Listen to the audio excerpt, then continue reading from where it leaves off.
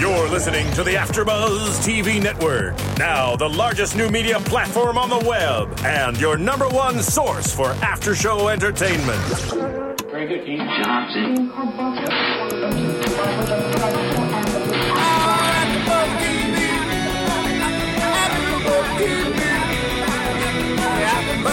The AfterBuzz Studios in Los Angeles, California, presented by Maria Menounos and Bing.com, and streaming live thanks to Akamai Technologies. This is AfterBuzz TV's 666 Park Avenue After Show.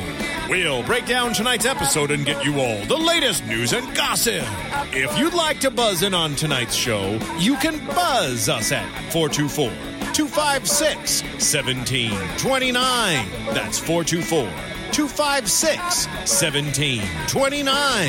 And now, another post-game wrap-up show for your favorite TV show. It's AfterBuzz TV's 666 Park Avenue After Show. What's up, everybody? Bing is for doing, and we're doing it here live in AfterBuzz Studios. I'm Dario Kristen, and you're watching 666 Park Avenue South, the first episode, which we're really excited about. And I'm also joined by my lovely co-host. Everyone, please introduce yourselves. Hey, everyone. I'm Michelle Gracie.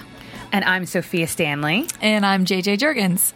Well, guys, we finally saw the premiere. It was very exciting. I'm sure we have a lot to talk about and give our opinions on what we thought the first episode was all about.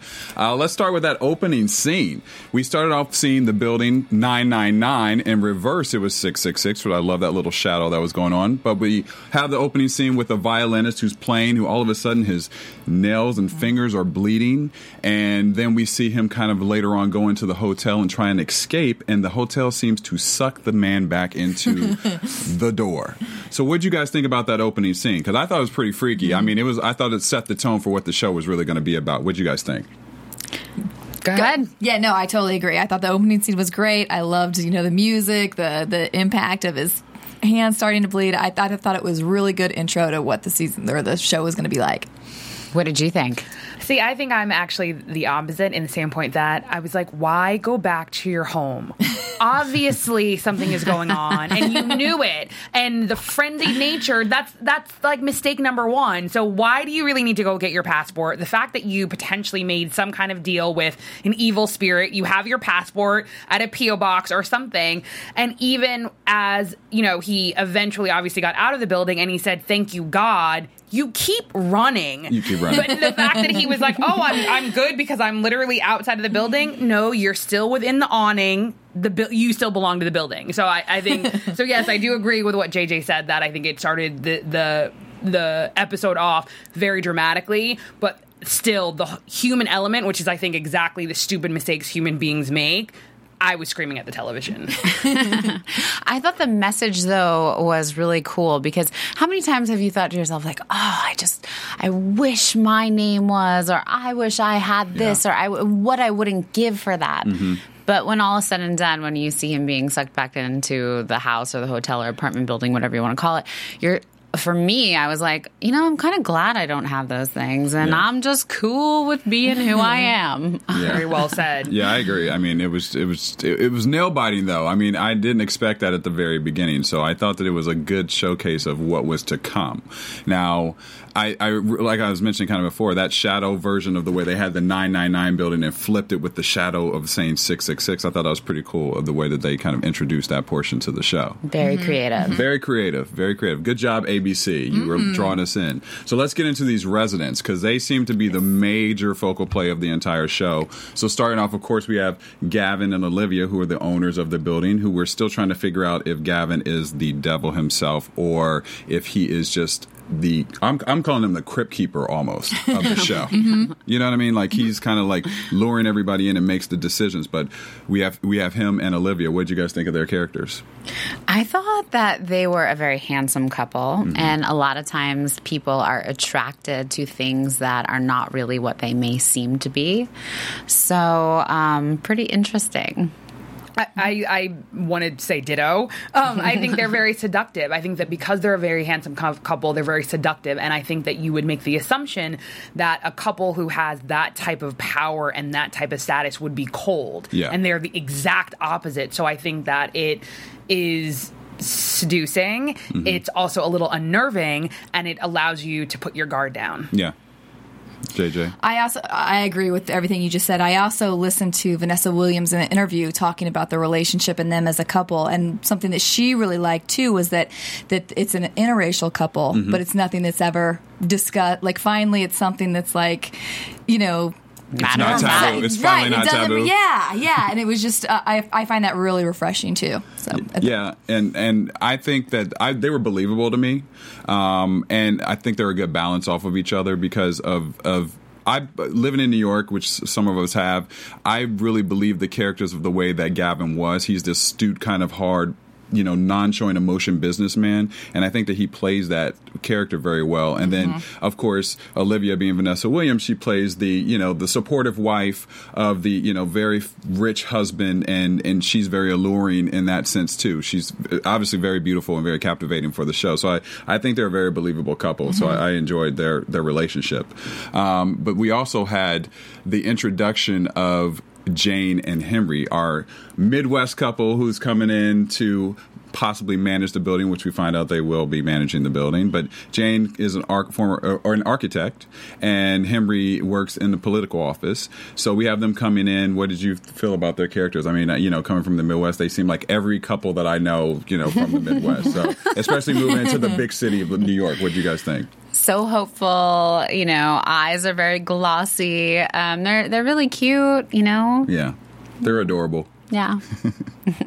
I mean, I like that we learned that they didn't just arrive. Yeah. I mean, they, had at least been living in Queens. They had a sublet. Right. He already had a job, so it's not as if he didn't have a job. And I think it's important that Gavin even specifies that people who are managing the building, they still keep their day job. And I think that's important because as we then, see on when they're at the green or the driving range, that Henry's job is going to be important to Gavin, given the fact that Gavin is a real estate mogul and Henry works at the zoning or the land commission. Yeah. So I think that, given the nature of the businessman that he is obviously collecting tenants that not only potentially he could take their soul, but from purely a business perspective, he is setting up relationships to make him a better businessman. Yeah. He's playing chess with his tenants. yeah, definitely. Yeah.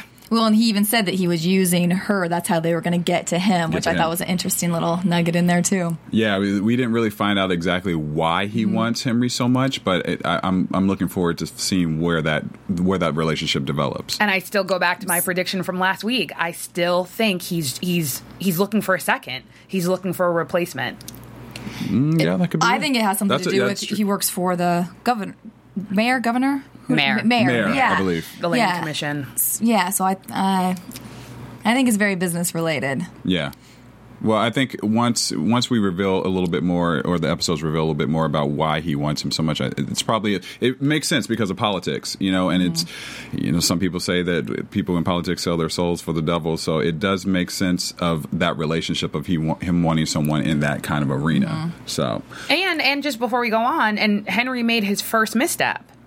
When they were on the driving green and that guy obviously came and he basically said, he was like, it's illegal for me to have any type of interaction with him because Gavin says you need to be careful of the company you keep, making it seem as if they already knew one another. Yeah. And that's why Henry had to open his mouth and basically was like, I don't know him. And not only do I not know him, well, I know who he is, but I don't have a personal relationship with him. But given the position that I hold, it's illegal for me even to be speaking with him. that's true. And and that was his initial instinct, was to know that was wrong, but then he brushed it aside.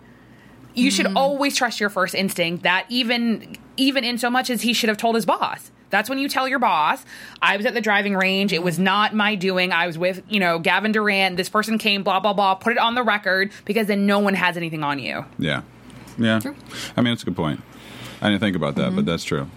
And now we also have Brian and Luis. They were the most interesting couple to me because I'm going to get into this a little bit later, but I think I heard you say, Michelle, some comment about men that we're going to get into a little bit later. But Brian I got your back. I got your back, We'll Michelle. get- But Brian is the he is a playwright, and his wife Louise is seems to be a high end fashion photographer, and they have a very interesting relationship because he is obviously obsessed with a young woman who he peeks around his computer who lives across the way from his office window, and yeah, he seems to have a lot of interest in her. And then Louise is she seems to be sort of emotionless almost. I mean, she was kind of hardcore with him. They had a little scene where they were having sex, and he asked her if she got to the place where she needed to go, and she said no.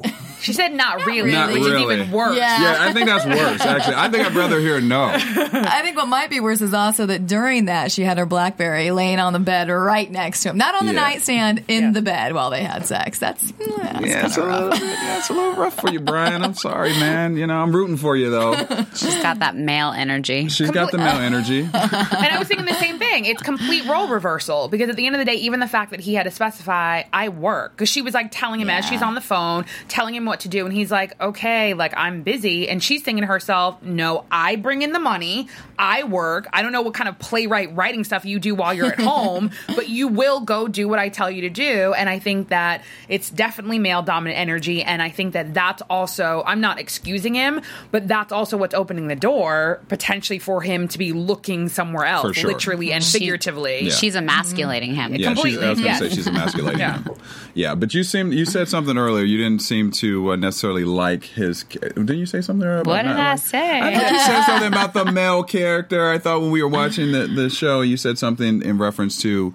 I think because he was looking across the way at the character whose name is Alexis, Right. who I want to call her something else for some reason, Samantha, but no, Alexis. And I thought that you had I made think a maybe comment. you could be mistaking what I said. I said that there was a certain aspect of the acting when he peered over the laptop, and I liked that, where obviously they made some kind of eye contact. Oh, okay. He then, kind of leaned back, and he knew, okay, I looked the first time, the day before, I'm looking again, I'm enticed, let me stay there at the laptop, and then he came back over, and the way that he lifted his eyebrow was corny to me.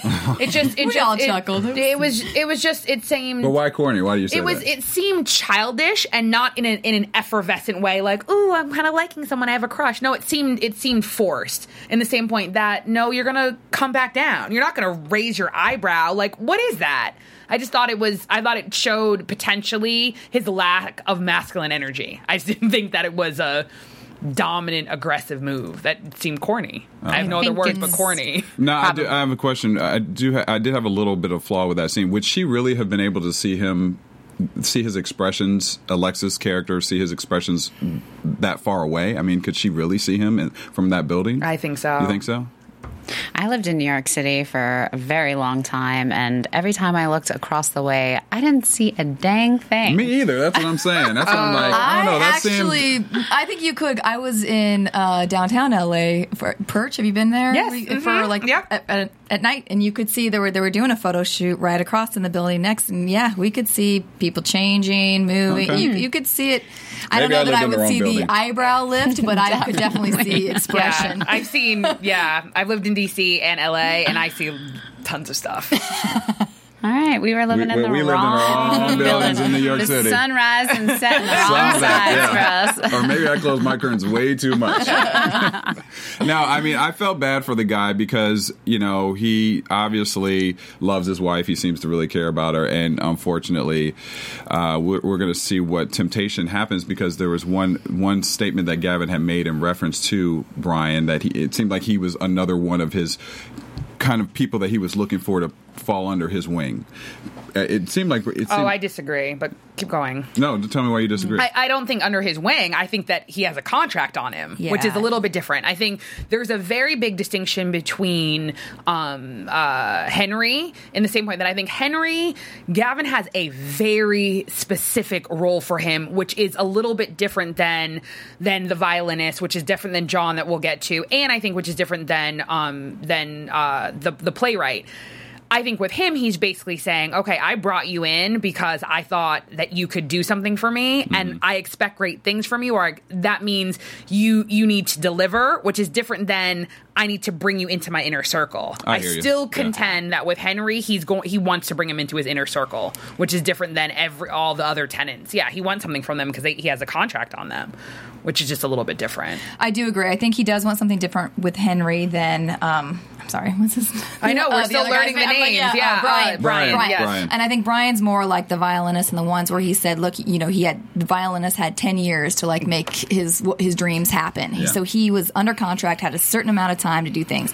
I think the same thing with the playwright, because he's like said, expecting great things from him. But I think he's also then being set up and being tempted and I think the girl Alexis is part of Gavin's temptation plan to mess with him, and push him. Exactly. And that's exactly why he's taking the wife out of the situation. Well, that's what I was going to say next. Yeah, but Michelle, you look like you have something you want to say on that. Oh no, I'm just listening to you guys. I mean, this show is like an onion, and we're just like unraveling the layers and the characters, and it's very deep. A lot of things are being said through each action. Yeah. So, and Sophia, you just mentioned about them possibly wanting to take out Luis.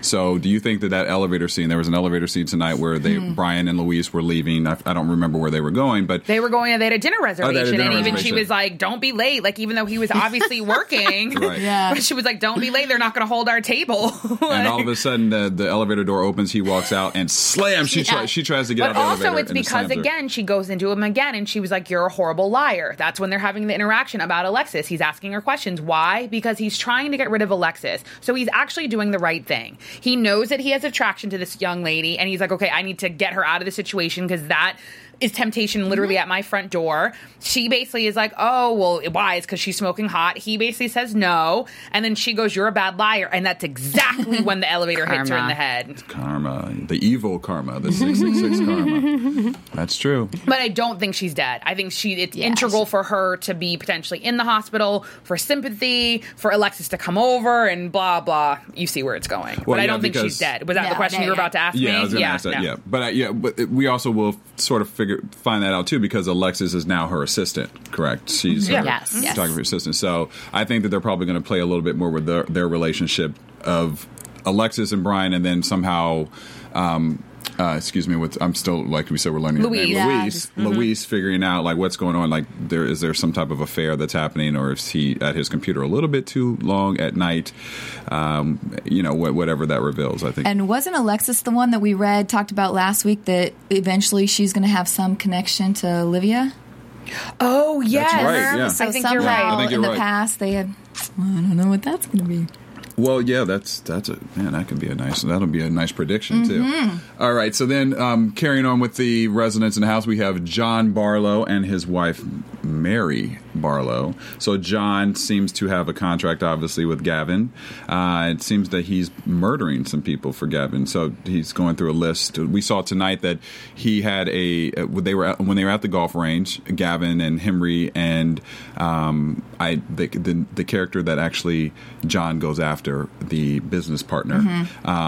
We see that he contracts John to go after that guy later on to try and attempt. But just before we go there, but specifically the guy said, I would rather go bankrupt than do a deal with you. And I think that there was a level of intensity that went beyond potentially financial, where especially Gavin was so matter of the fact, like, okay, no, like, you're about to lose your property and you have no money, so I'm going to buy it from you. Yeah. And he was like, no. Basically, he, in essence, said, over my dead body. Well, he got what he wanted. Or an attempt at it. He didn't get it, but an attempt at it. He almost got what he was saying. But he used John to actually go after the businessman, which was, what's his name again? Which we don't know his name. Okay. He was a smaller character at this point in time. We'll figure out his name later. But so he had John go after him, and then John ends up not killing him. And we see that John's wife, Mary, actually is someone who he's killing all these people to keep her alive. And once he does not do that, the reveal is that we find out that Mary actually ends up Well, but she was already Redying. dead. Yeah. I think She's that's like a ghost. And Yeah. I think that's an interesting contract because when you do think about what the things in your life, what would you do? What would you know?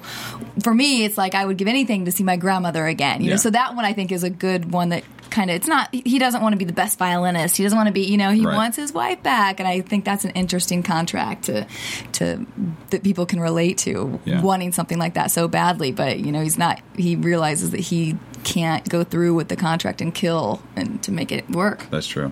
And I think I agree with you wholeheartedly from an emotional perspective, but I also think it's a lack of thinking about the practical aspect of it. So, for instance, even when he brought Mary outside, it didn't make sense to me. So, your wife died. Mm-hmm. People know she died. She's obviously still in the same form that she was in before. You're going to just walk her outside to potentially have a neighbor go, "Oh my God, Mary." No, but anyone who would, agree to kill someone for their wife to come back from the dead is probably not in the right mind frame. Good point. Good point. And to what Michelle's saying, I also thought about the way we kind of had this conversation about The Shining last week.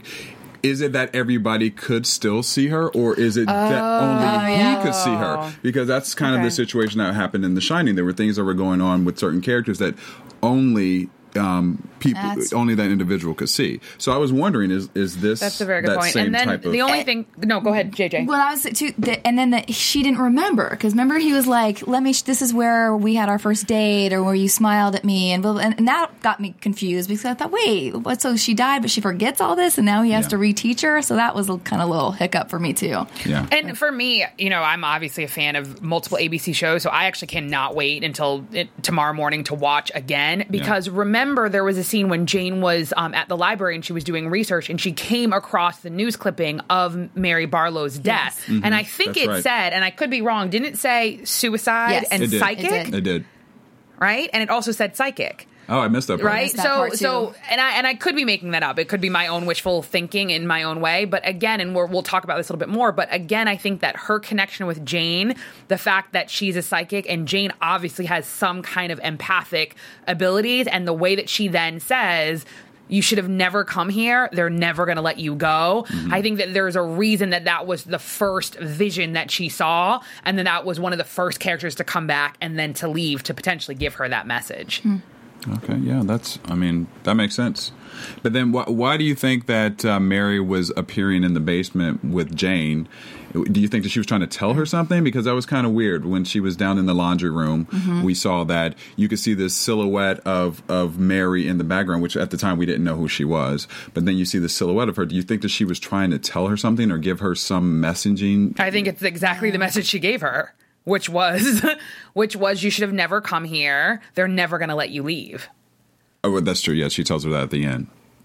Yeah. Do you think that was definitely Mary, though? Because that was before we saw her. No, and up I agree with you. Did it look more like a little kid? It looked a little bit younger to me. I was thinking maybe it's the daughter. Yes, the Durant's daughter. The Durant's daughter. Yes. And I got that vibe too that it was younger. See, I thought it was Mary. It just seemed like her silhouette, and she had the white kind of dress gown on. I feel like all ghosts wear white. Yeah, I think you're right. I think it might have been somebody else because they didn't introduce Mary until later up in the room when he's like, I have some. So it would have been a little odd to show her that early on and then come back to that if she was just. Yeah, I thought it was a tease. Right. I thought it was a tease. Right. See, I thought it was just a tease kind of build up of her, but that makes sense as well. Time will tell on 666.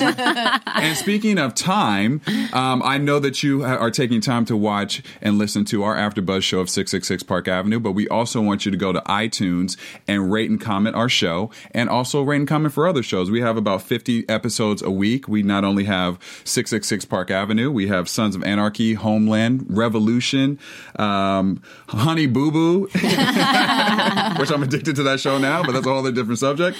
The New Normal, and Scandal, which Sophia sits on, who's sitting with us right now as well as Dexter. Ooh, yeah. So please go and listen to all of those shows. Go to iTunes, rate and comment. Believe me, we definitely pay attention to all that stuff and make sure that we improve each week for the shows and give you exactly what you want. So definitely go to iTunes, rate and comment us, and listen to our other podcasts. And they have an app. They have an app that you can download, and it kind of organizes all of your podcasts. And actually, one of my gladiators for Scandal, they actually listened to our AfterBuzz show while they were on a plane going from LA to New York. So if you're in traffic, if you're on a plane, if you're working out, hello, it's like the best thing if you're at work and no one needs to know what you're doing. You just put us on iTunes and you listen to us, with the podcast and with the app that they have. So just rate, comment, listen to us all the time. And tell a friend. Tell a friend. Tell many. Tell family members. Oh, and there was one individual that or one thing that I did not introduce tonight. I know we introduced all of our hosts, but we also have our special guest who's going to be joining us every week to ward away all spirits. It's our candle, Jesus himself in the house, to ward away all the evil 666 spirits that may try 666 that may try and invade the studio at some point while we're giving this wonderful, wonderful recap for you. So just, he's going to be here for the remainder of the season. All right, back to the characters. Let's talk about our girl, Nona. She's an interesting character to add, I think, to the development of the show. She seems to be psychic. We don't know all of the information on her yet, but she has definitely seemed to take an attachment towards Jane and giving some type of messaging to her. What do you guys think about the character Nona? She's really cute. I really like her. I can't wait to know more about her. I think they keep her a little bit, they're going to reveal a little bit more about her probably later. Yeah. But I can't wait. What do you guys think? Yeah. You go ahead. I think it was great because I think that from her first introduction, she obviously said, I hope you get the job, without knowing who they were. And I think that only Jane picked up on it, right? So I think that says something. I think that when she ran into her again, and the fact that Jane was startled, I think that's important. I think the fact that she is so kind of open to tell Jane what's going on in the building in terms of the basement. She was almost directing her to the basement.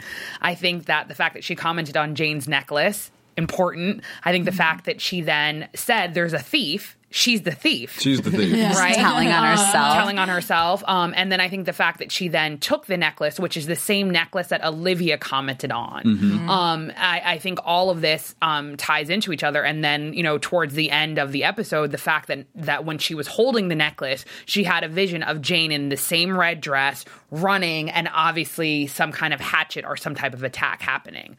So I think that she's going to be extremely integral in terms of, I think, potentially communicating with Jane and giving Jane little nuggets to follow as it relates to the history of the Drake. But more importantly, I think that we're going to see visions through her. Yeah.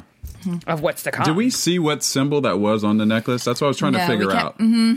I mean, we did if we can pause it, but that's why I watch shows 10 times. Right. Yeah, we all commented that the necklace we think is going to be a big part or means something. And so I don't know if maybe Jane's, it was her grandmother, so maybe her grandmother was a psychic back in the day. At the same time when the band of Brothers. The band of Brothers. Oh, sorry, you're right. Yeah. Yeah, so I don't know that maybe something might come out with that because they really did Brotherhood. The Brotherhood. Yeah. The Order of the Dragon. Yeah. So you're saying? So I'm sorry. You're saying? No, I think I'm interested to see what comes out of the necklace and the symbol, and there was just so many mentions of it, and having it been her grandmother's, I think that there's something in Jane's past that maybe her grandmother was a psychic as well, and battled maybe that brotherhood, or I don't know. So something's going to come out with that. I think. I think that's good. I agree. I can't wait to find out because it obviously, as we were saying, the relationship between those two seems it's going to be really developed throughout the series. So. And I think they obviously made it a child on purpose. I think it's always symbolic when you have children because I think that regardless of whether or not she actually has psychic ability or the fact that so many aspects of, what is it? We only use 5 or 10% of our brain, and that arguably there's certain people believe that there's a certain aspect of psychic ability that just means that certain people are utilizing more of their brain potential than others, and that children all have that ability, and it's society or adults that prevent them from tapping into that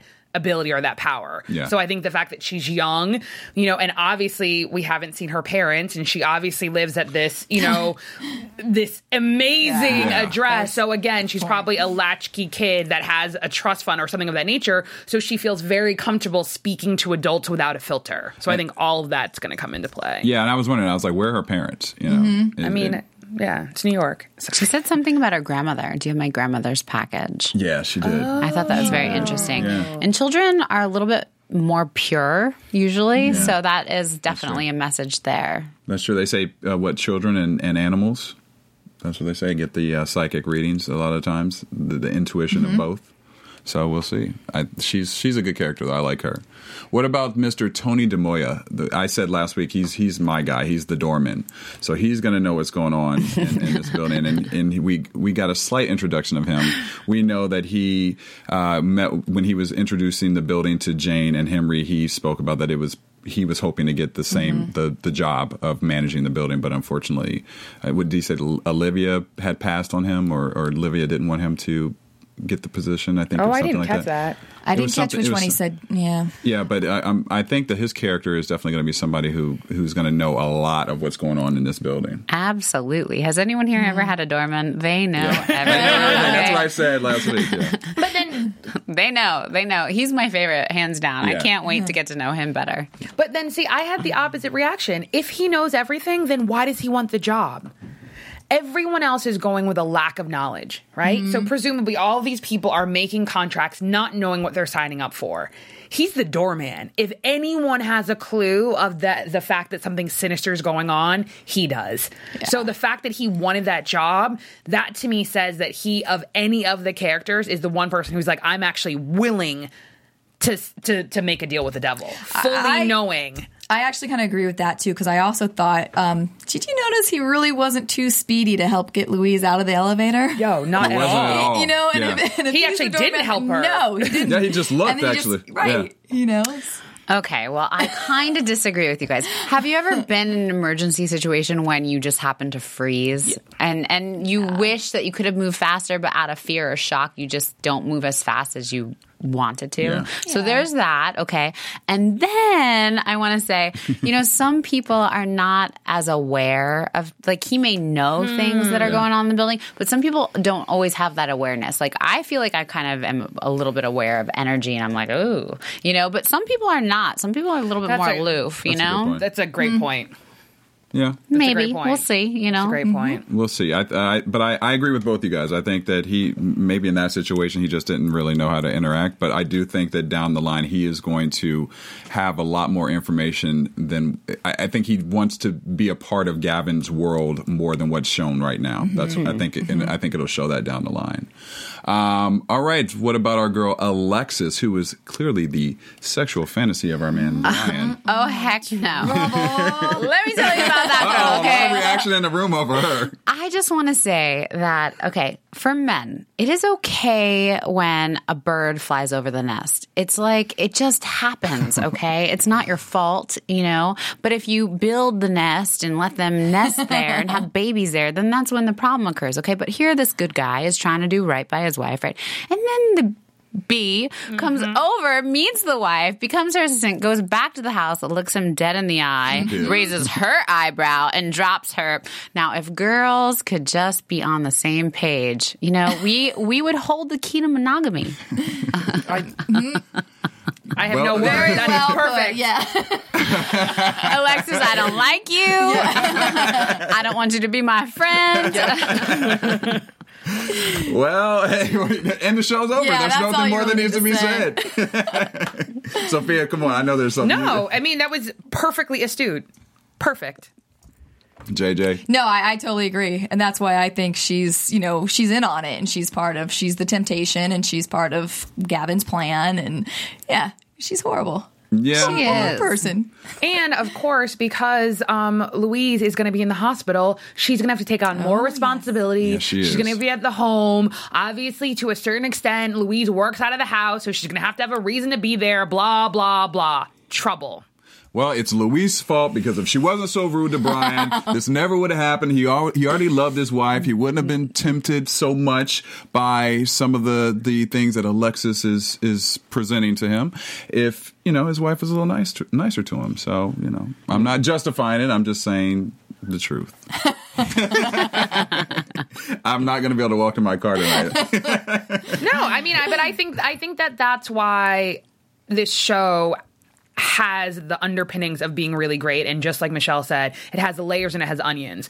I think that when things are black and white, it's easy to point and say someone's good and someone's bad. Right. Life only exists in the shades of gray, right? No book reference intended. I really didn't mean that book reference. But I think that there's always a give and a take in a relationship. So no one is, if you cheat, you're wrong. Right. That's just a given. But yes, does it just happen at that moment? No, there are choices that are made and there are holes that are built in relationships. And I think that literally is going to be the show. That nothing happens right here at point Z. It literally is A, you make a choice and you knew it was wrong. Yeah. Maybe a little wrong, but you knew it was wrong. And then B, and it keeps moving and it keeps moving and it keeps moving. And then you have the potential to do something. So even, for instance, with John, he obviously killed a judge. That was step one, right?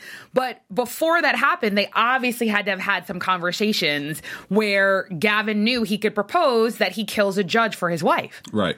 Do you know what I mean? You just don't go, okay, you're going to kill a judge. Yeah. You know what I mean? There has to be something before before that. And so I think that's going to be the nature of the show. And that's what's going to make it interesting, is it isn't just do this or else. Right. I think that's why the show started there. And now it's going to work backwards. And it's going to be a lot more sinister. It's going to be a lot slower. It's going to brew. It's going to boil. Yeah.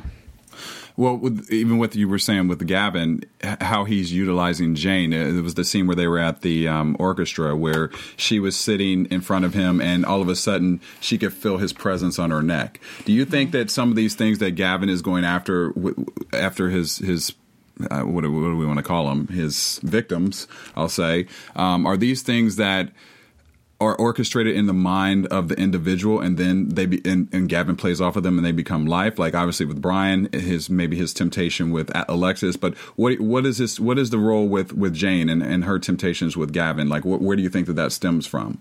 I mean, what is it that he's able to do to utilize her? Like, do you understand what I'm saying? I do understand what you're saying, but I think it's exact opposite. I don't think for right now, I don't think she's tempted by him. I think that he's tempted by her, because it stems back from their initial interaction when he basically dismisses them. She's the one who steps up. Right? He basically dismisses them and says, oh, you know what? I need someone who's qualified. You guys obviously aren't qualified. So basically, I'm dismissing you. Right. She steps up, asserts herself, asserts how competent she is, her knowledge of the building, her knowledge of architecture. That basically is an alpha move, right? Mm-hmm. He's obviously a very dominant person. He's going to respect that, right? So that's the first thing. Then the second thing is, just in the same way that Olivia and Gavin speak about, that's their connection to Henry, right? So he knows he needs to get to her, right? He hasn't figured out quite how. The fact of the matter is, it's not her temptation towards him, it's his temptation towards her. When she walked in, it was undeniable. Like, he obviously turned to his wife and was like, well done. That was basically his way of saying, like, she's absolutely stunning, but a little bit more than that. So obviously, as they're sitting there watching, that's literally what he wanted to do. He was actually, whether or not it's time, space shifting or his intention was he was kissing her on the back of her neck. Right. I think it is very symbolic that not only did she feel him, she saw it and had a visible reaction and turned around. Yeah. And then later on, when her boyfriend kisses her in that same manner, she recoiled. Yeah. If she had, in fact, leaned into it, that would have showed that she was tempted. The recoiling means that thought process that came back in her head literally repulsed her. And that's why the next scene is, are we going to be okay here? Mm-hmm. And she actually says to him, I felt something. People who are tempted in a negative way never communicate things with their significant other. She was very open. She literally said, there was a moment I felt something. I felt Gavin was looking at me in a weird way. And her boyfriend dismisses her and says, you've drank too much. He did. You're right? Yeah. And so then she goes one more step and she goes, are we going to be okay here? She is the moral compass. She is very aware of what's going on, and she is articulating in a way that there's no subtext. I think that she's a straight shooter. Okay. Yeah, I completely agree. And I think a comment that was made between Henry and Gavin at the driving range too. He said, hold on, I wrote this one down. When they're golfing, he said, with ambition, there is risk. And then Henry said, so I'm gambling with my life. You know, so he clearly sees ambition in these people. And he sees, So I think kind of her ambition, though, is what's going to get him because she does have the moral compass. She's not going to give into it, but she's going to keep believing that, you know, she's not making this stuff up. She felt him, you know, and then I think that's where she's going to end up being the one to fight him and not making it easy for him to get to Henry like he wants. Yeah. I see a battle coming along down the line with those two for sure. It was very interesting. Do you think that Mrs. Durant dressed Jane for Mr. Durant? Yeah. Really? I didn't pick that one up. I definitely think so. I think Michelle's spot on. Because so it's all part of the plan. It's totally all part of the plan. That's why he said, well done, my dear. And even she was even taken aback at how beautiful she in fact looked. But it was totally the plan. I didn't get that one. I didn't get that she dressed him for Mr. I got that she succeeded in really giving Jane this taste of the luxurious life. I took and how it looked sense. to come out and feel stunning in a $4,000 dress and put him on this level that she would maybe start to really like. That lifestyle. Yeah, that's kind of where I took it from, and it was the kind of their attempt at luring them into, you know, that lifestyle, so it's easier for them to manipulate her into getting what they want out of Henry. Inevitably. Manipulative people usually have a plan and a selfish reason why. And, you know, the rich people sometimes they get a little freaky and they're a little weird. They're so a little predicting bored. a threesome later on. I like that. On ABC. Yeah. 6. Well, let's move on into the dragon symbol that Jane keeps coming across in the building. We saw that she read an article that it was the dragon symbol from the Brotherhood from 1927. Do you think that this Brotherhood is the Devil Brotherhood that's going to be revealed a little bit later? Or what was your take on this whole dragon symbol that was in the hotel? Sophia, I know you're like, you're across from me. I'm always going to look for you. Okay. Brotherhoods are always evil. No, I'm just joking. But literally, because at the end of the day, obviously it's foreshadowing. The Drake is a pseudonym for dragon. Yeah. It's the Brotherhood of the Dragon. Obviously, it's a matter of pulling up things from nature. Dragons, again, what do? They have fire. They burn things down. Yeah. They're not perceived as a good thing.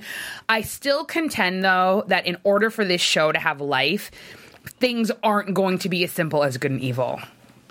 So in what regards? In any regard. So any kind of, whether or not you call it a brotherhood, whether or not you call it the Masons, whatever a cult or fraternity you have, always has the potential to have good and evil. Why? Because whenever you have something that's secretive and has a lot of power that people can't see, it just depends whether or not they direct it towards good or they direct it towards evil. And I think that's going to be the underlying pinning. So I think that it's going to have an evil undertone, but it necessarily didn't start off that way. It's going to have layers. And sometimes, when some people are ultimately doing evil, they have this mindset where they're like, well, that person did X, Y, and Z, so they deserve this. And I'm really helping the world out by taking care of them. So sometimes it's a little bit gray. Yeah. Yeah. Not legal, but gray. Not legal, but gray. JJ, what do you think? I don't have much more to add on that. Yeah. I agree with both of what you said. Yeah, I think it's gonna be something definitely symbolic with the Drake, as you were kind of mentioning, and I think there's gonna be.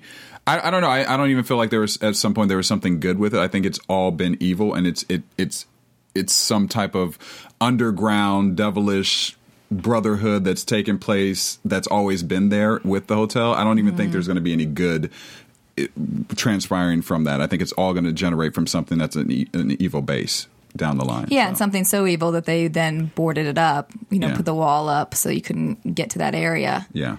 Or past that area, I mean. Yeah. So, all right, well, we're going to move into some news and gossip. How about you guys have AfterBuzz TV News. JJ, what you got for us? Well, I don't have a lot tonight, but we do have that Rachel Taylor was shooting a commercial. She directed it herself, and she went topless. accomplice for it. That a girl. But She's probably supporting the Brits, Australia, England, same colonization. Yeah. it was a clothing brand that she is a ambassador for called Bonds. And I actually watched the little 2-minute clip, and it was very, very nice. I mean, I didn't see anything, but it's just the back, but good for her. Done Good for her. Hey, she looks good. Yeah. You know what? I did have one other. So didn't know until last week that this was actually based off of a book. So today we brought the book in. So if any of you guys want to get the book out there, it is called The Dark Glamour, a 666 Park Avenue novel by Gabriella Pierce.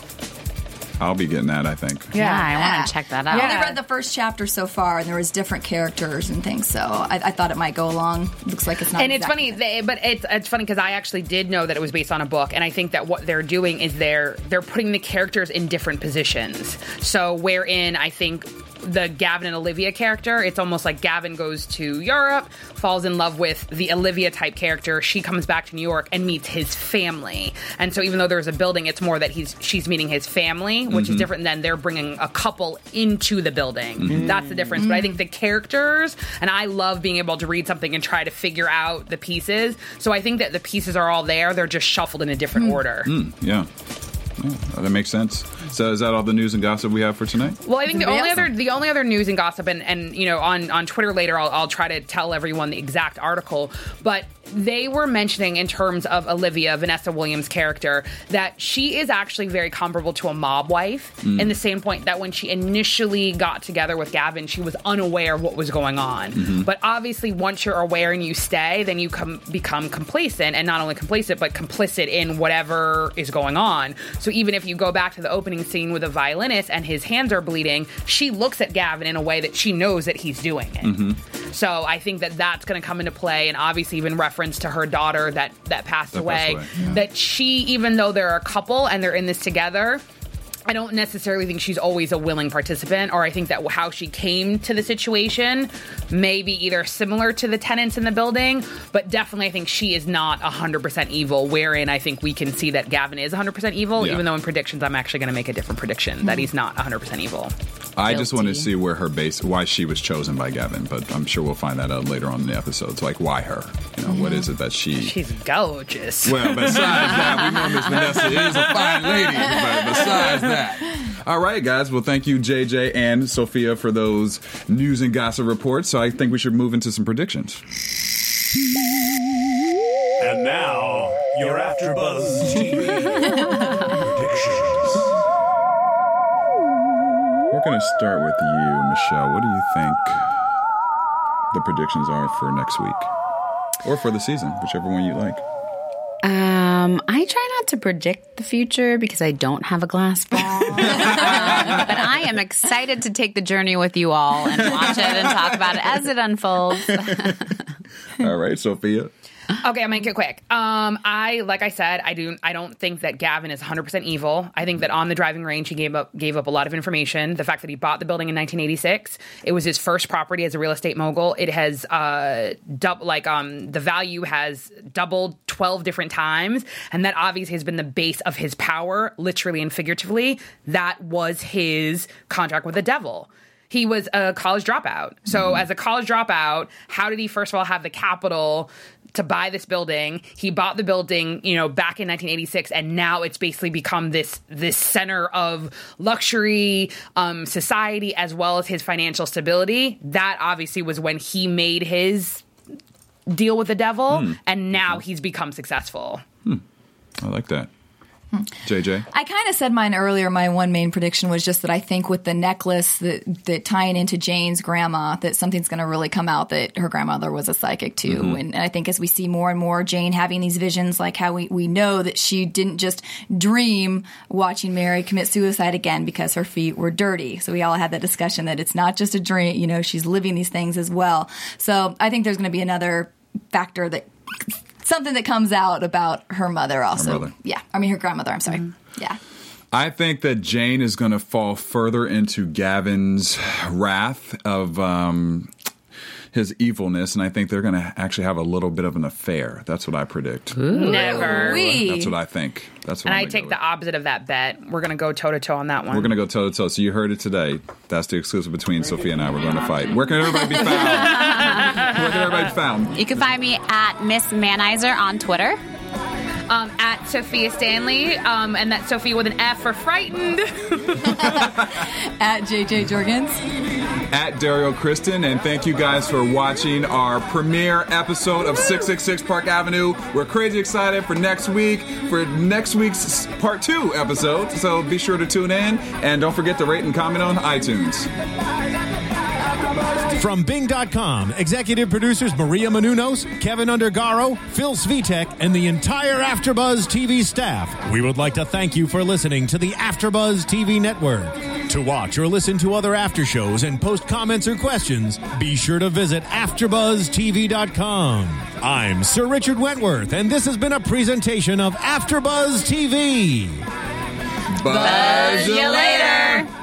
The views expressed herein are those of the hosts only and do not necessarily reflect the views of AfterBuzz TV or its owners or principals.